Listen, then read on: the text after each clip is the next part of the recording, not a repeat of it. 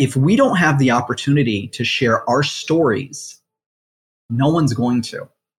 We're not going to see ourselves in the media that we consume unless we put the tools to create that media in everybody's hands. There's great tools if you want to do super short form content, if you want to do the next dance contest, or dance challenge rather, or Tide Pod eating contest, like you're set up. But there's a lot of work involved in creating quality long form content, which is what's necessary for some of these narratives. And that's what drew me to start Neverending. Let's discover the Cleveland entrepreneurial ecosystem. We are telling the stories of its entrepreneurs and those supporting them. Welcome to the Lay of the Land podcast, where we are exploring what people are building in Cleveland. I am your host, Jeffrey Stern, and today I had the true pleasure of speaking with Jamie Van Doren, who is an entrepreneur and a gamer with an unusual background, a mixed-race Latino who grew himself from teen homelessness to the C-suite. He's been successful in a variety of industries, including consumer products, professional services, and even clinical research and nonprofit management. Most recently, Jamie has founded Neverending, a Cleveland-based gaming and entertainment startup that aims to change how stories are told and by whom. I very much loved hearing Jamie's story, his path to entrepreneurship, and perspective on the market at large, from the metaverse to NFTs to pseudonymity, and really the ambitious vision he set out building Neverending. Please enjoy my conversation with Jamie Van Doren. I was thinking about where the best place would be to start this conversation. And in preparation for this, you had actually pointed me to an article you had written called, let me make sure I get this right, Fear versus Hope and Compassion: What Poverty Taught Me About the Meaning and Measure of Success. It was vulnerable and powerful. And honestly, I recommend anyone tuning in to peruse their way through it. I'll link it in the show notes for everyone to reference. But I'd really love to start with that article and kind of work through an overview of your journey as we make our way towards entrepreneurship, gaming, and ultimately the work you're doing with Neverending. So diving right into my life story, but that's fantastic. I'm happy to do that. It's I don't want to take up the whole podcast with that because I could very easily. There's a lot of twists and turns in there. But basically, I grew up in really extreme poverty. My mom is intellectually disabled. My biological father was a Mexican immigrant, through circumstances didn't realize my mom's disability. They met at a party that she snuck out to go to because she was a teenager. That's what teenagers do, regardless. And so she eventually met and snuck away with my stepfather, who they got married after a week and a half and moved to California. You can guess by those initial bad decisions that the rest of the trajectory was not super fantastic. My stepfather was an alcoholic, ended up really struggling to keep a job. And, my mom wasn't really able to work, and to make extra money, my stepfather started selling cocaine. And like many people who get into drugs, he became addicted, and that led to us eventually becoming homeless. I couch surfed for close to a year because I was not equipped to live in a car. That was the bridge too far for 13-year-old me. I had dealt with a lot of stuff, a lot of bullying and everything, and that was the bridge too far. The point of some of this is that in the midst of all of this, I saw a lot of what I didn't want my life to be like.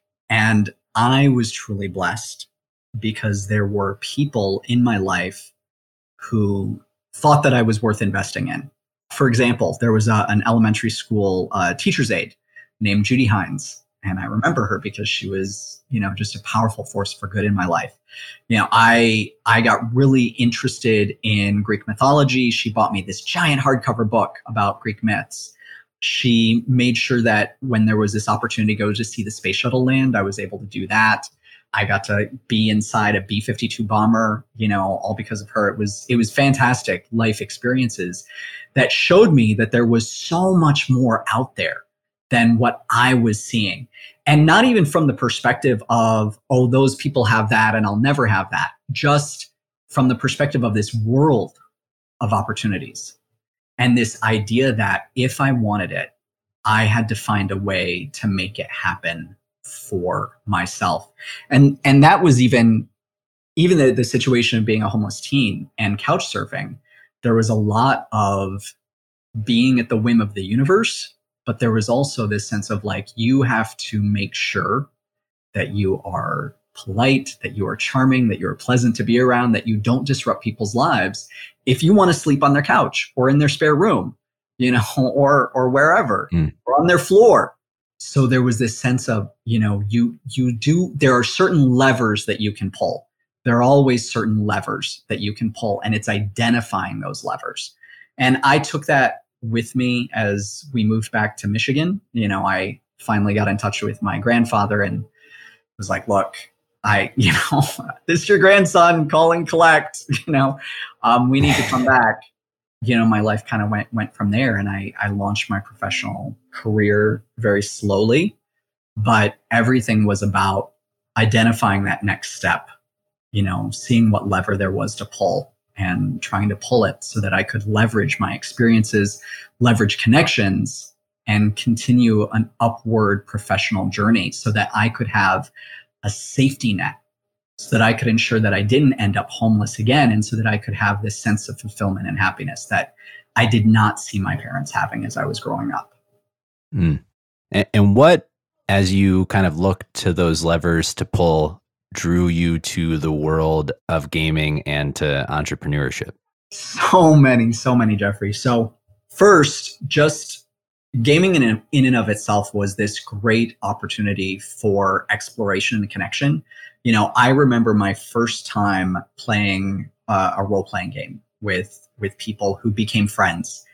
And in that moment of having created a character and being on this journey in our imagination of creating this shared story, the fact that I was this half Mexican kid that was super poor, that had a messed up background, did not matter. All that mattered was my contribution to that story, my ability to bridge connections and to build off of other people's ideas and to play well in an interesting way, to have fun. That was powerful. I did not have to, I didn't have to carry any of the baggage of me. I mean, who doesn't want that? Who doesn't want that? That's why, these tabletop role-playing games like Dungeons and Dragons are experiencing such an amazing renaissance. Hasbro announced back in February of 2021 that Dungeons and Dragons, one property, has reached 50 million fans and players worldwide. It's incredible. I've always been really kind of fascinated how societally we seem to underestimate the power of video games and just kind of dismiss them as trivial or time wasted. But from my own experience, playing these video games growing up, it's incredible how much you've learned about the real world, finance, incentives, community building. It also helps communicate what's normal, which is actually the other thing that led me into Neverending. So, we have seen that as we introduce LGBTQ characters to video games, for example, there becomes more acceptance. You look at 6 Feet Under, this happens in TV as well. 6 Feet Under, after, that had prominent gay characters, after that show aired and was super popular, there was more acceptance amongst viewers towards the LGBTQ community.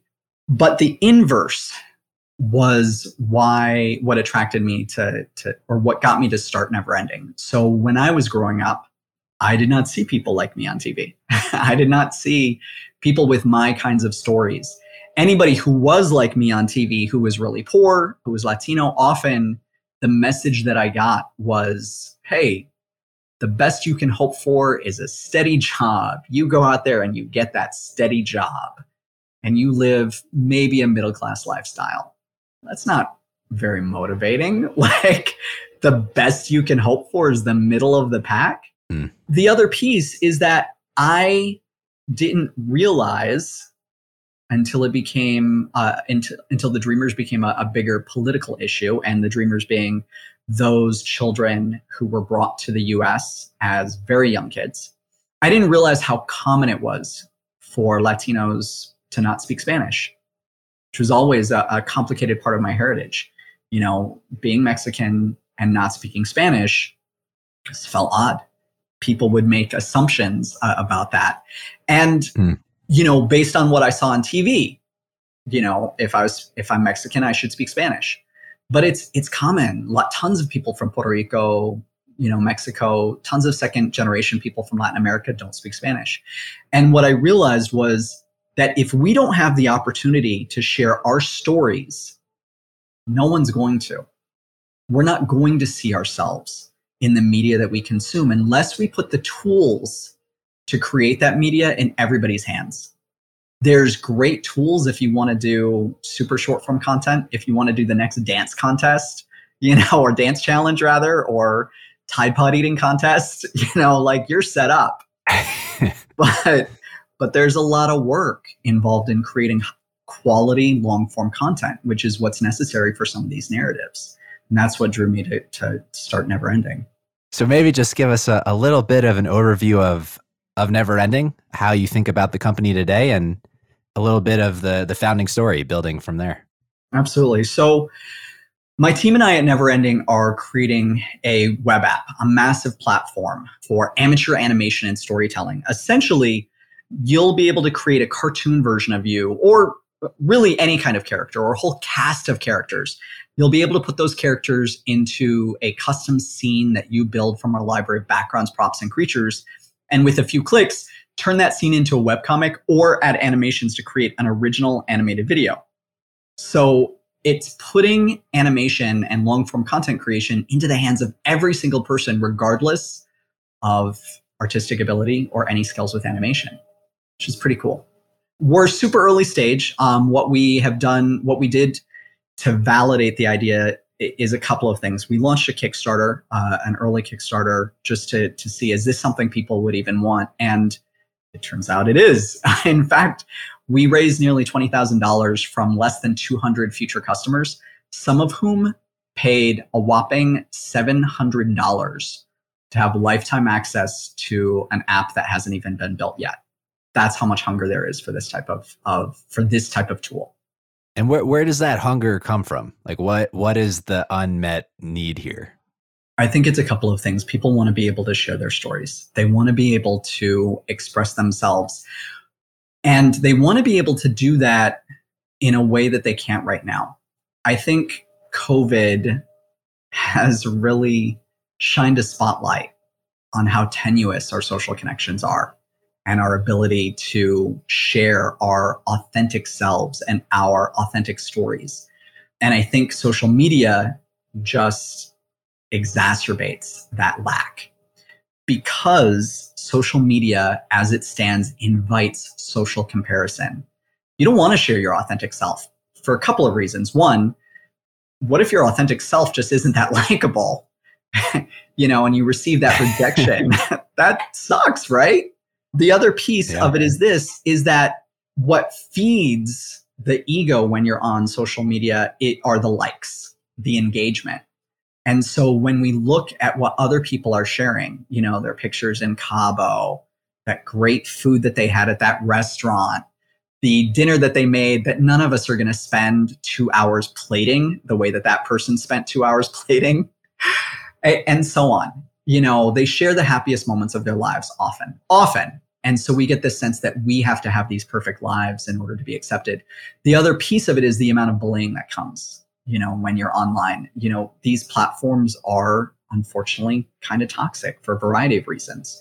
You know, they give us the wrong message about what our lives should look like.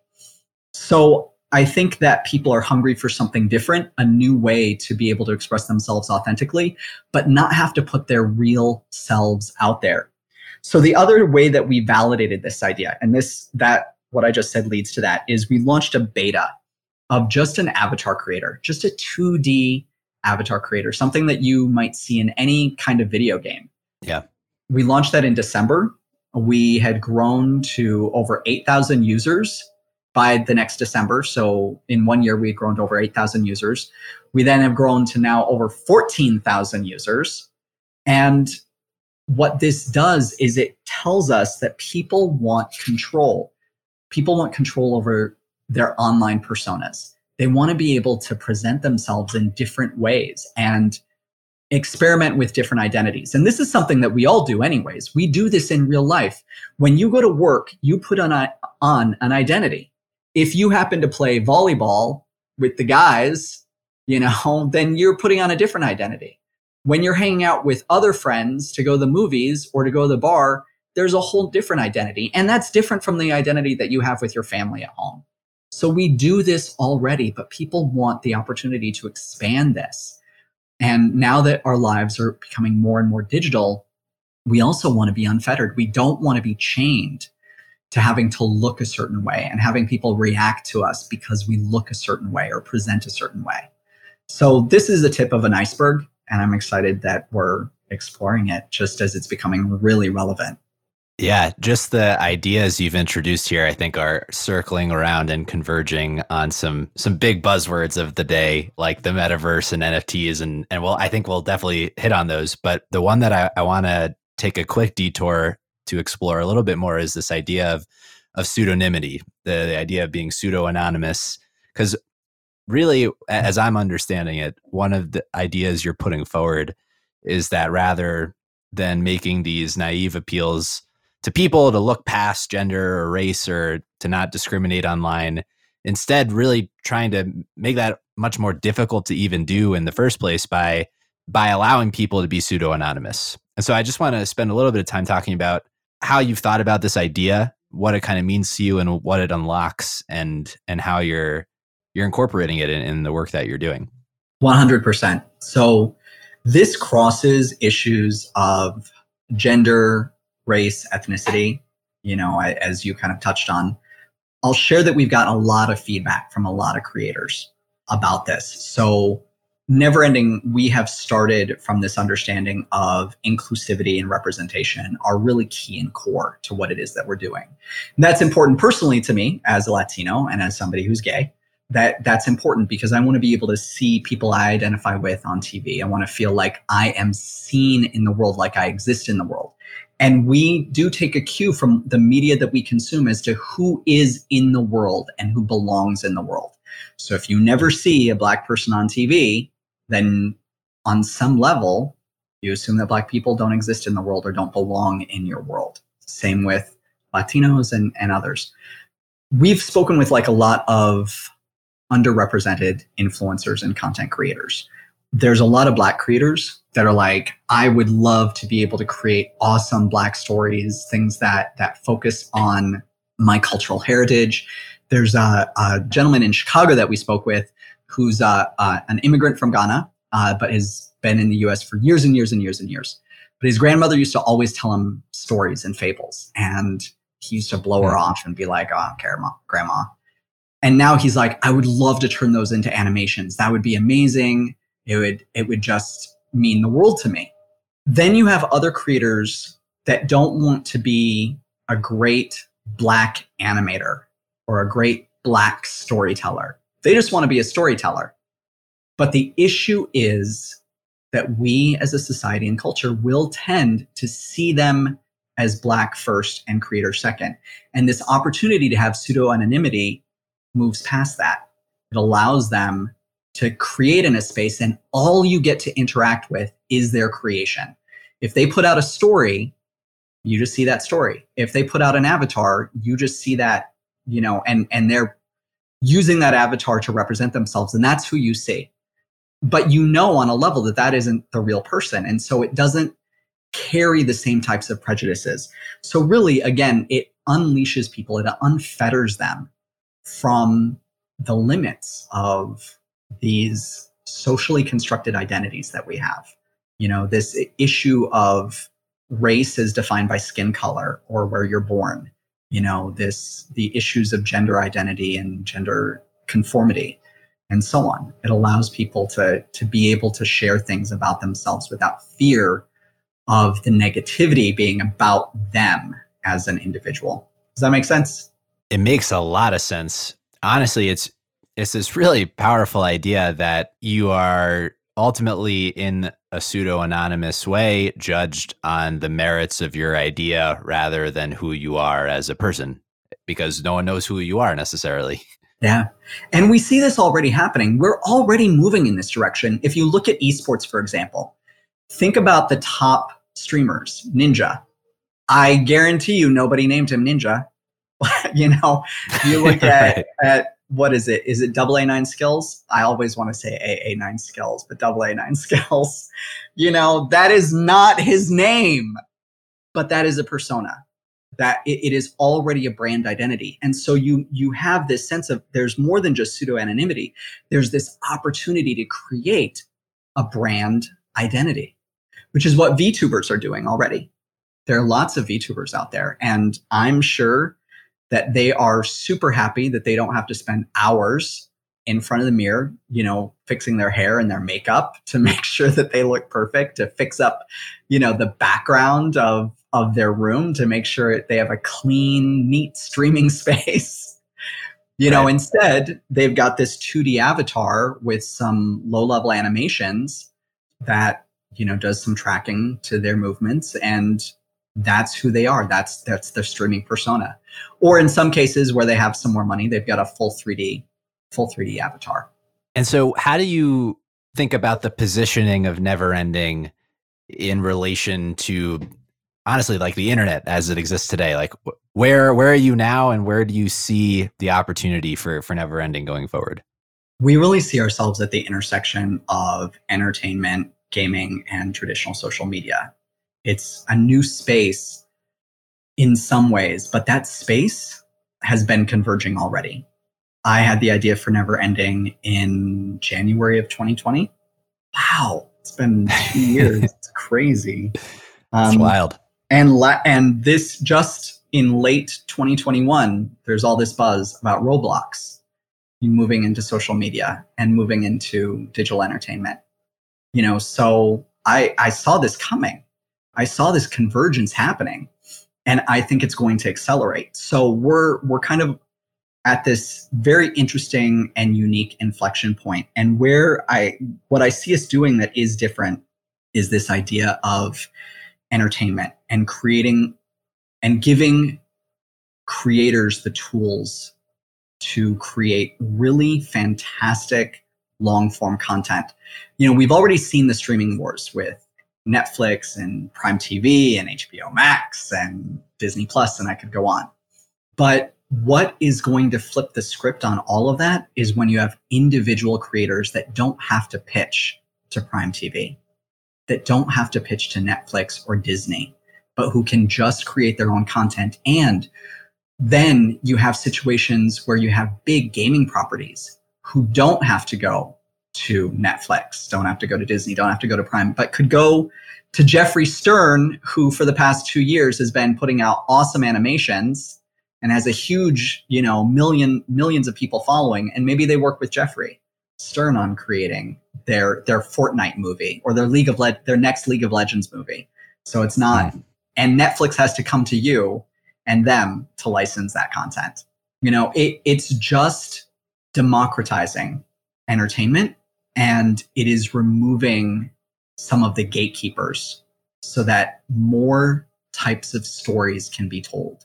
And we're not told by 8 major studios what's going to be popular and what story is worth telling.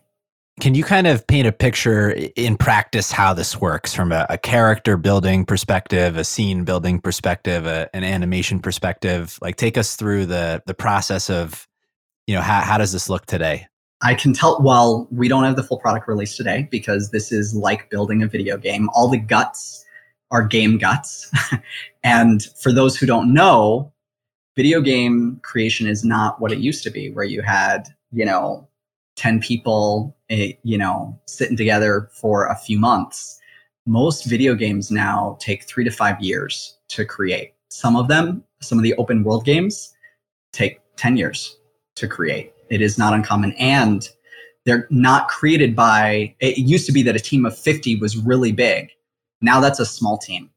So you have AAA games being created by a team of 500 people and still taking 3 to 5 years to create. So when I say that we don't have it done yet, that's providing some context as to why. Now we're doing a lot of shortcuts, and we're not having to do all the narrative gameplay, and there's a lot of things that we don't have to do that a game has to do. So we are accelerated from that perspective.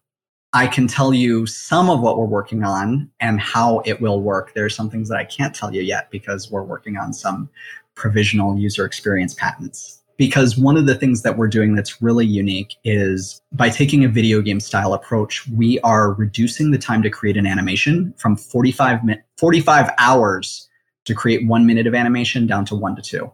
So if you use Adobe After Effects, if you use Real Illusion, any of these, big products out there, it's going to take you on average 45 hours to create 1 minute of animation. We're using a video game approach where you've got a lot of pre-programmed things that you can use like you were in a video game. That's all I'm going to say. And that's going to cut the time down to 1 to 2 hours. Now, will you have the same level of customization as you have when you're crafting all of these animations by hand? No. But for 90% of us, we don't need that. We need like 3 to 5 different running styles. We don't need 20 or whatnot. But basically, right. How the app is evolving is, you're able to create an avatar from a huge array of parts. So you pick a body style, you pick a style of head, you pick a style of hair, you color all of these things, you pick eye styles, noses, mouths, everything. Everything is unique. And then you start dressing your character like you would from a huge array of options. We have over 900 unique character options in the app right now, and that expands on a weekly basis, which makes our 3D team nuts because our 2D team is obviously way ahead of them. They're like, we're never going to catch up. And I'm like, that is entirely the point. That is entirely the point. Then people are able to kind of save these characters and they're able to pose them however they want. They can select from a variety of pre-built poses or just move and pose them using a really simple interface. All of our tools are really drag and drop point click tools. We're really moving away from complex menus. And I don't know if you've ever seen Adobe After Effects, but if you open it, the first thing that you'll probably be is like, where do I click? What do I do? It makes no sense. There's like... Yeah, a level of technical proficiency required. Yeah, like 100 hours of practicing just to get competent on it. Just to get competent. So we're cutting that down. We want it easy enough that you could just come in and start using it. You build out your scenes, like I said, from a library of backgrounds. So you go and you select them. You can even build a background from a variety of components. So you might put in a blue sky, or maybe you put in an evening sky. You select your cloud levels if it's outside, and select what you want in the far horizon and so on, what you want the ground to look like, everything. You can build all that out. You then go through and just set it up with props, put your characters in place. We make it really easy to duplicate a scene that you build so that you can go back in and edit it. So if you wanted to build storyboards for this, it has that kind of storyboarding feel as you create these different scenes. Animation can happen either by using that storyboarding tool and just adding animations, like dragging and dropping them onto a character or an object. But the engine that we're creating is a very unique approach for if you don't want to take that style and you want to actually enjoy animation, like enjoy the process of creation. We're essentially gamifying it so that when you create an animation, it actually feels more like you're playing a video game than it does like you're building a storyboard or anything else. But that's as much as I can tell you right now because the minute that you give too much away publicly, the clock starts ticking on your patent, like in your ability to do a patent. So we're doing a provisional first. Yeah, no, I appreciate that. With that, I'm curious, like how you think about, I guess, competition. Like, is it the Adobe After Effects? Is it Unity? Is it Roblox? Like, there are all these different tools. And again, the way you've kind of painted the picture of the convergence of all these ideas is like social media is the how do you think about that? All of the above, unfortunately. I mean, that's an oversimplification. I do have to always keep in the back of my mind that there are tons of alternatives out there. If I look at pure competition, I do look at some of the professional tools without a doubt. I do look at, things like Unity. I do look at things like Roblox. And then I look at some of the emerging things that are out there in the avatar space. So Genie, for example, or Genies, for example. I'm looking at the metaverse. So, the Sandbox, we're looking at Decentraland, other places to understand where are things trending, what are people doing, how are people engaging with content. Obviously looking at TikTok, looking at YouTube, looking at Snapchat, just everything that people are doing to create content, looking at Twitch. The great thing is, in this ecosystem, a lot of those places that are competition will also be strategic partners. So Twitch is a perfect example of this. Twitch is a live streaming platform where people are live streaming, and so they are creating media on that platform. People will be creating media on Neverending, but they may actually stream themselves creating that media on Twitch, or they may not use Neverending specifically for the creation of new media, but might use their avatar on Twitch. So these become strategic opportunities. So when I look at all of these competitors, I'm not just looking at threats. I'm looking at where are these opportunities for convergence? How do we build a relationship with this place so that there's a strategic partnership here where we can actually accelerate our growth? We're such a small fish right now. We can nibble at the edges, and we actually enhance the experience for their users while growing our own user base. So I'm a big fan of kind of expanding the pie before you start slicing it up. And I bring that approach to my view of competition. Where are the opportunities with a competitor to actually increase the size of the pie? As you try and stay abreast all these trends, how do you kind of parse the signal from the noise when you think about things like the metaverse and NFTs and kind of the things that are at the forefront of a lot of the convergence that you're talking about here, but also just seem like really out there right now? And, people are trying to very much figure out what the future of this stuff is going to look like. Yeah. So one of the things that I do is I get quality data, quality information. So I listen to the buzz. Once I know that it's a buzz and I realize this is something I got to look at, I actually try to look under the hood. And that helps a lot, because things are not always what they appear when everything is buzzing. And I'll give you an example of that in a moment. And part of this comes from my background. Part of this comes from having to always learn information on my own in order to get to that next step. I did not actually graduate from college until 2013. I was full-grown adult before I got my degree from Case. And took me 10 years to get my degree because I was going part-time, which was a long, long time to go to school. And I did finally, the last year and a half, I finally quit my job and went to school full-time just so I could get it done, because my option was another 6 years. And I did not want to do that. So I have tended to, if I don't fully understand something, to, lift up the hood and kind of dig in. So NFTs is a great example of this. Everybody's like, oh, NFTs. And it seems like if you put NFT or metaverse on any kind of project, the VCs just throw money at you. And that's fantastic. And part of me wants to do that, but it's also dishonest. And so I'm not going to do that. We do have some connections with that. There are some things that we're exploring in both the metaverse and the NFT space. But the issue is that NFTs are not what people think they are. Everyone's like, oh my gosh, it's amazing. I've got this non-fungible token that's on the blockchain. Well, actually, it is not. What you have is some data on the blockchain that points to a URL. So your NFT of your image does not exist on the blockchain. There's nothing on the blockchain that says this is what your NFT looks like or this is what it should be.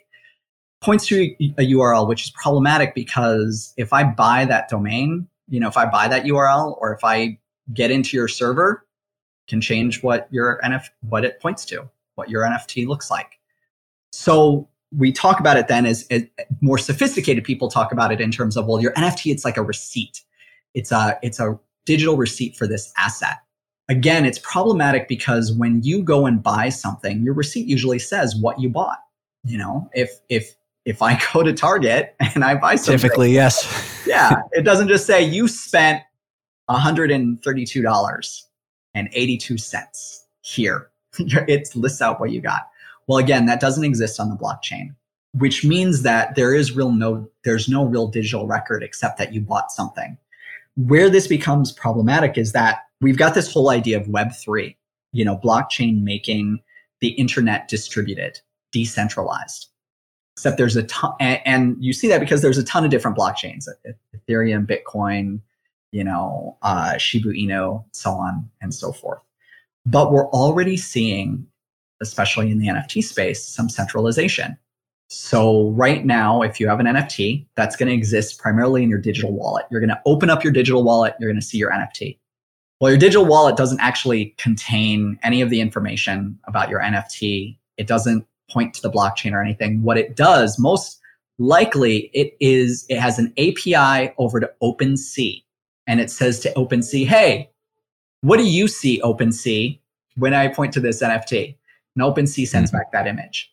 So if you have a situation where OpenSea takes down an NFT because they feel like it doesn't conform to their standards or anything, what do you think you will see when you open your digital wallet to see your NFT? See a 304 error, image not found. And so your NFT isn't actually, again, existing on the blockchain. Now, does this mean that NFTs are stupid or that we shouldn't be looking at Web3 or that we shouldn't be looking at blockchain? No, not at all.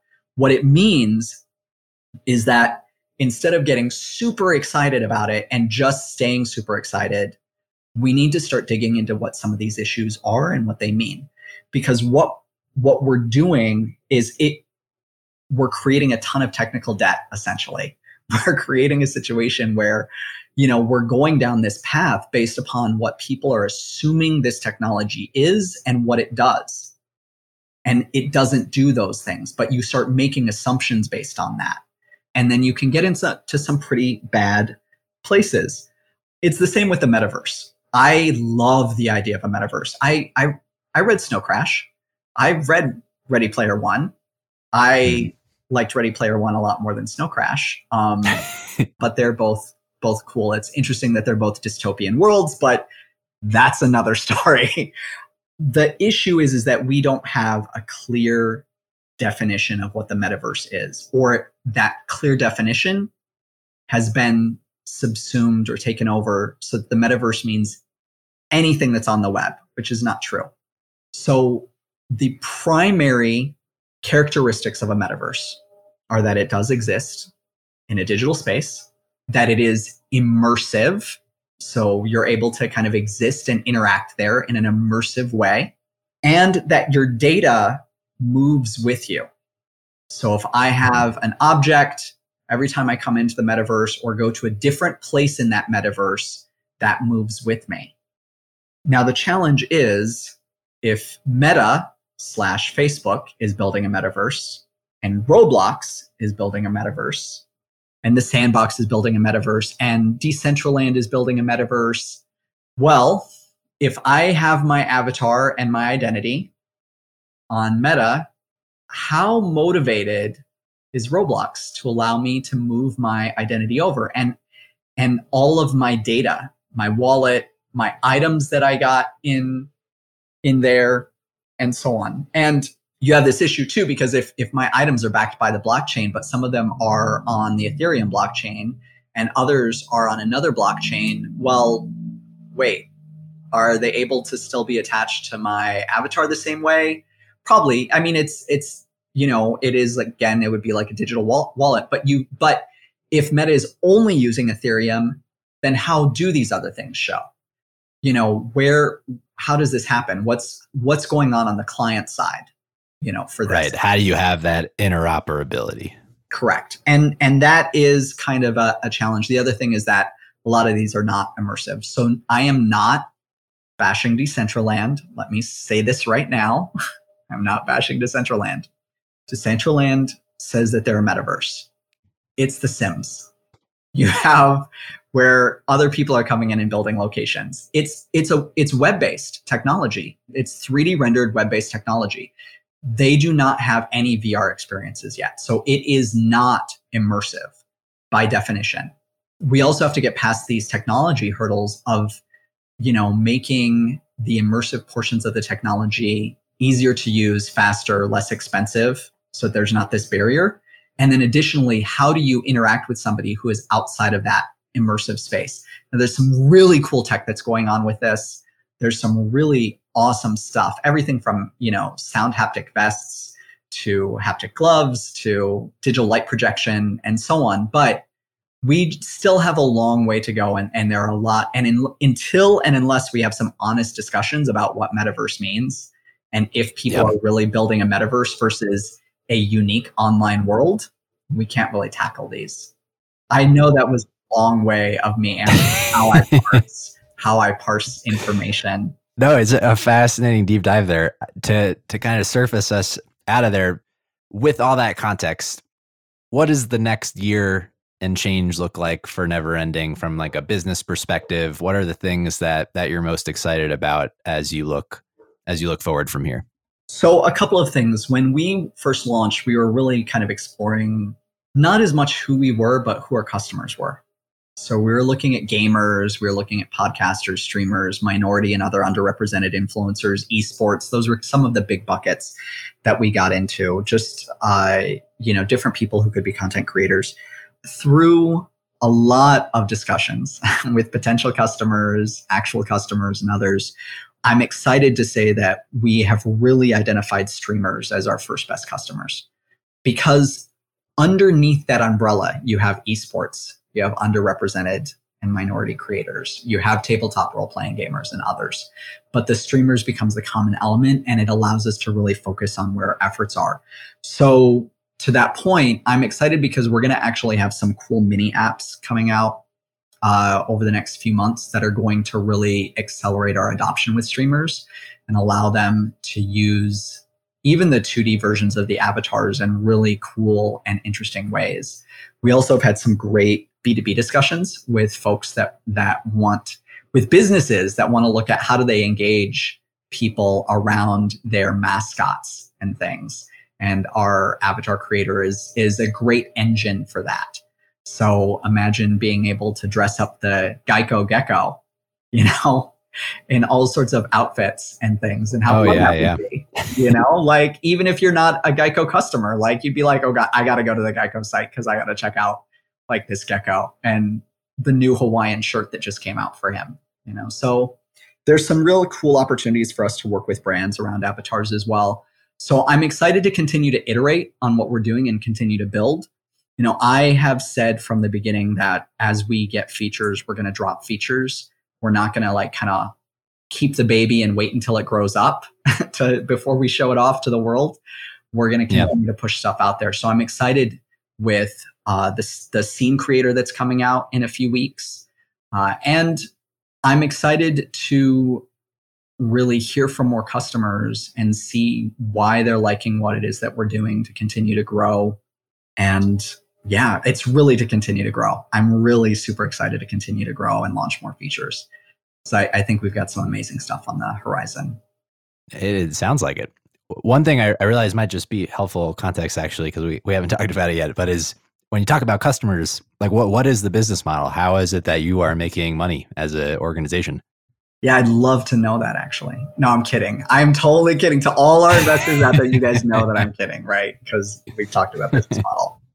So we have a freemium app with subscriptions for access to more premium options and microtransactions for access to additional customization. And this is a model that has served mobile games extremely well.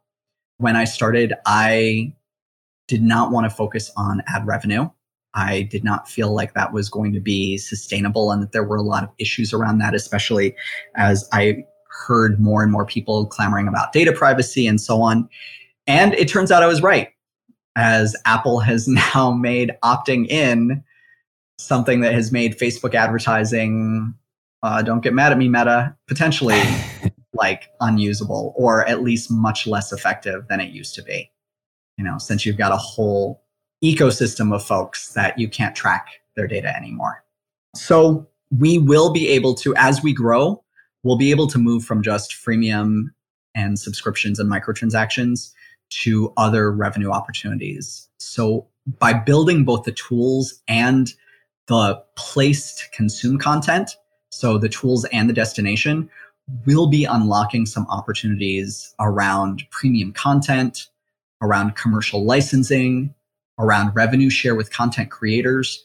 We know that early on we're going to want to launch a marketplace for artists to be able to sell their art for use in our platform. So they'd be able to sell backgrounds, they'd be able to sell props, things like that. And that creates a whole nother revenue stream for us and enhances the usability of the app and the customer experience without adding any additional cost for us. So there's a lot of revenue opportunities for us. But we are initially focused, like I said, on subscriptions plus microtransactions. Got it. Thank you for going into that. I know I always give probably way too much info. No, it's very interesting. I want to circle back to the article that we mentioned at the beginning of the conversation and kind of bookend what we've been talking about here with regards to leadership and how your experiences have shaped how you think about decision making and company building. And one thing that you mentioned in the article that has stuck with you and stuck with me reading the article is making the best decisions that you can with the information that you have at the time. And I think some of the things you've talked about today have kind of hinted at this, and kind of the iterative process and not necessarily letting the baby grow up. but how do you do this? How do you make the best decision you can with the information you have at the time? A lot of it is about understanding that perfect is the enemy of good and that fast usually wins. So you have to make a decision quickly, because if you don't move, that's a decision. And you have to accept that you're probably going to be wrong and you're probably going to have to pivot and do something different. We've made lots of little mini pivots. There have been lots of things that I've been like, oh, I wish we had done this instead. But then I recognize why we made the decisions that we did. And I see the opportunities that we have from them, and we just build from there. And my whole life has been about that. I can look back at a ton of decisions that I made growing up that I wish I hadn't made, a ton of things that I wish I had said differently, done differently. But I operated with the best information that I had at the time. And there is no going backwards. There is only going forwards. And I can either spend my energy on recrimination, on regret, on rumination, or I can reflect on that. I can learn from it and I can move on. It doesn't mean that I forget the things that happened in my past. I can still revisit them, but I need to revisit them with the right lens, with the lens of learning from that, with the lens of saying, okay, well, now how would I deal with it? So that I'm prepped for situations in the future. And I think when you have that kind of understanding, you recognize and hopefully offer that same grace to other people. You recognize that, wow, sometimes people don't make the best decisions. Sometimes they're not able to bring their best selves to the table, and a person is not a single action. They're an aggregate of all the experiences that you have had with them, and they're an aggregate of all their past experiences. And so we do a lot of coaching with my team, and we do a lot of building people up. And as a result, I have had a lot of people. We've raised some money, so now we pay people. But I had a big team that wasn't making any money. I don't know any other founder who had like 12 people working for them that were all unpaid. It's a lot of people to get to. And these were not friends. There were people that I literally hired off of LinkedIn and Indeed who came into it knowing that they weren't going to that they were making no money. And lots of those people are still with us now that we're like 26 people. They're still on the team. And many of them are still making well below market rate because they love the vision. They love the fact that they are contributors. They understand that I have to make decisions at the end of the day, and they don't always agree with those decisions, but they believe in me and they support me because I believe in them and I support them. So they reflect back to me exactly what I give them, and I respect them. So they respect me. And I think that's really critical. I think that it's really critical to understand that although you cannot control what happens to you in the world, and you can't always even control your reactions in the moment, you can control what you try to put out in the world and how you try to leave the spaces and the people that are around you. And if you are consistently trying to leave those spaces better than you found them, people will see that, and the world and the people around you will respond in kind. That's really powerful. I think it speaks to the vision that you have for the company and the work that you're doing. Thank you for sharing that. Well, thank you for giving me the platform. I appreciate it. Jamie, I'm really appreciative of your time, and I know we're kind of coming up on it here, but one of the questions that we ask everyone who comes on the podcast is, bringing it back to Cleveland, actually, is not necessarily for your favorite thing in Cleveland, but for a hidden gem, for something that other people may not necessarily know about.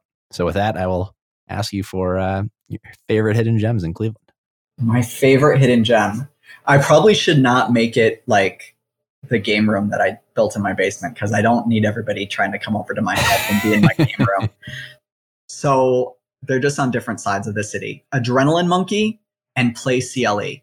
Those are two of my favorite places. Both are kind of ninja gyms, obstacle course gyms, where they have climbing walls, they have obstacle courses, they have zip lines. It's fan-freaking-tastic.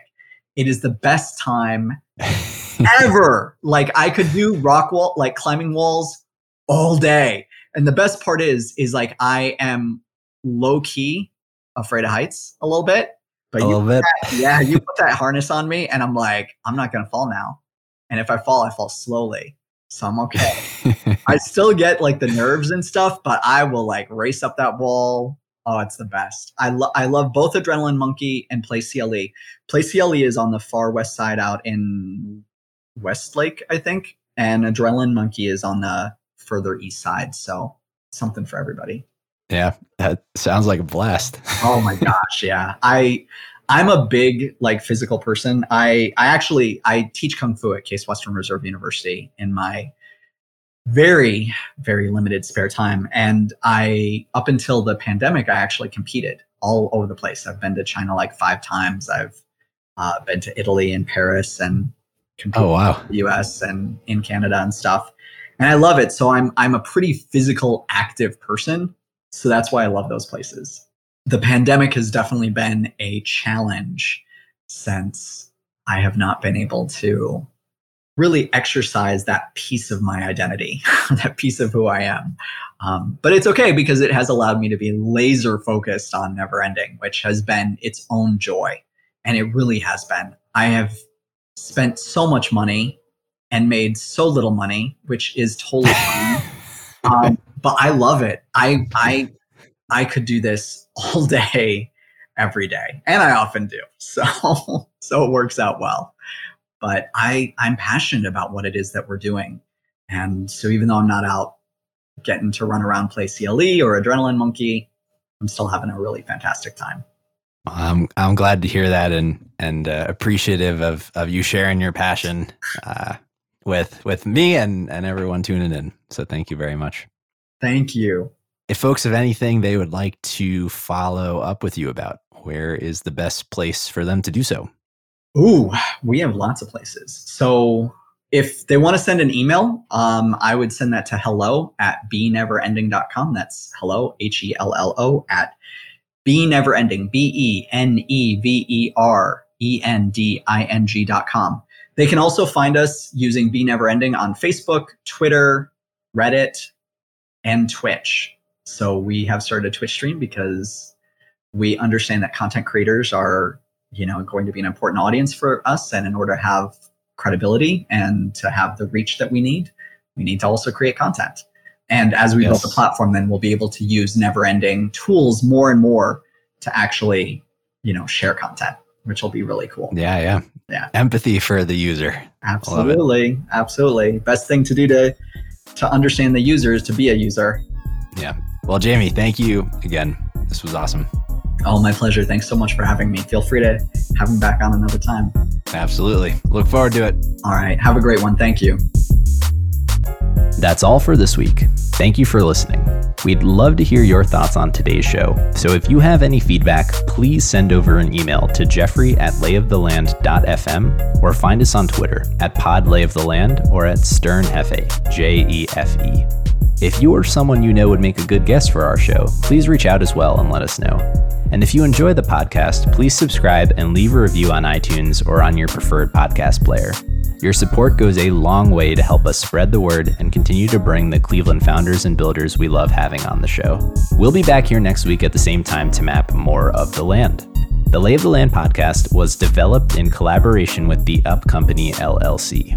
At the time of this recording, unless otherwise indicated, we do not own equity or other financial interests in the company which appear on this show.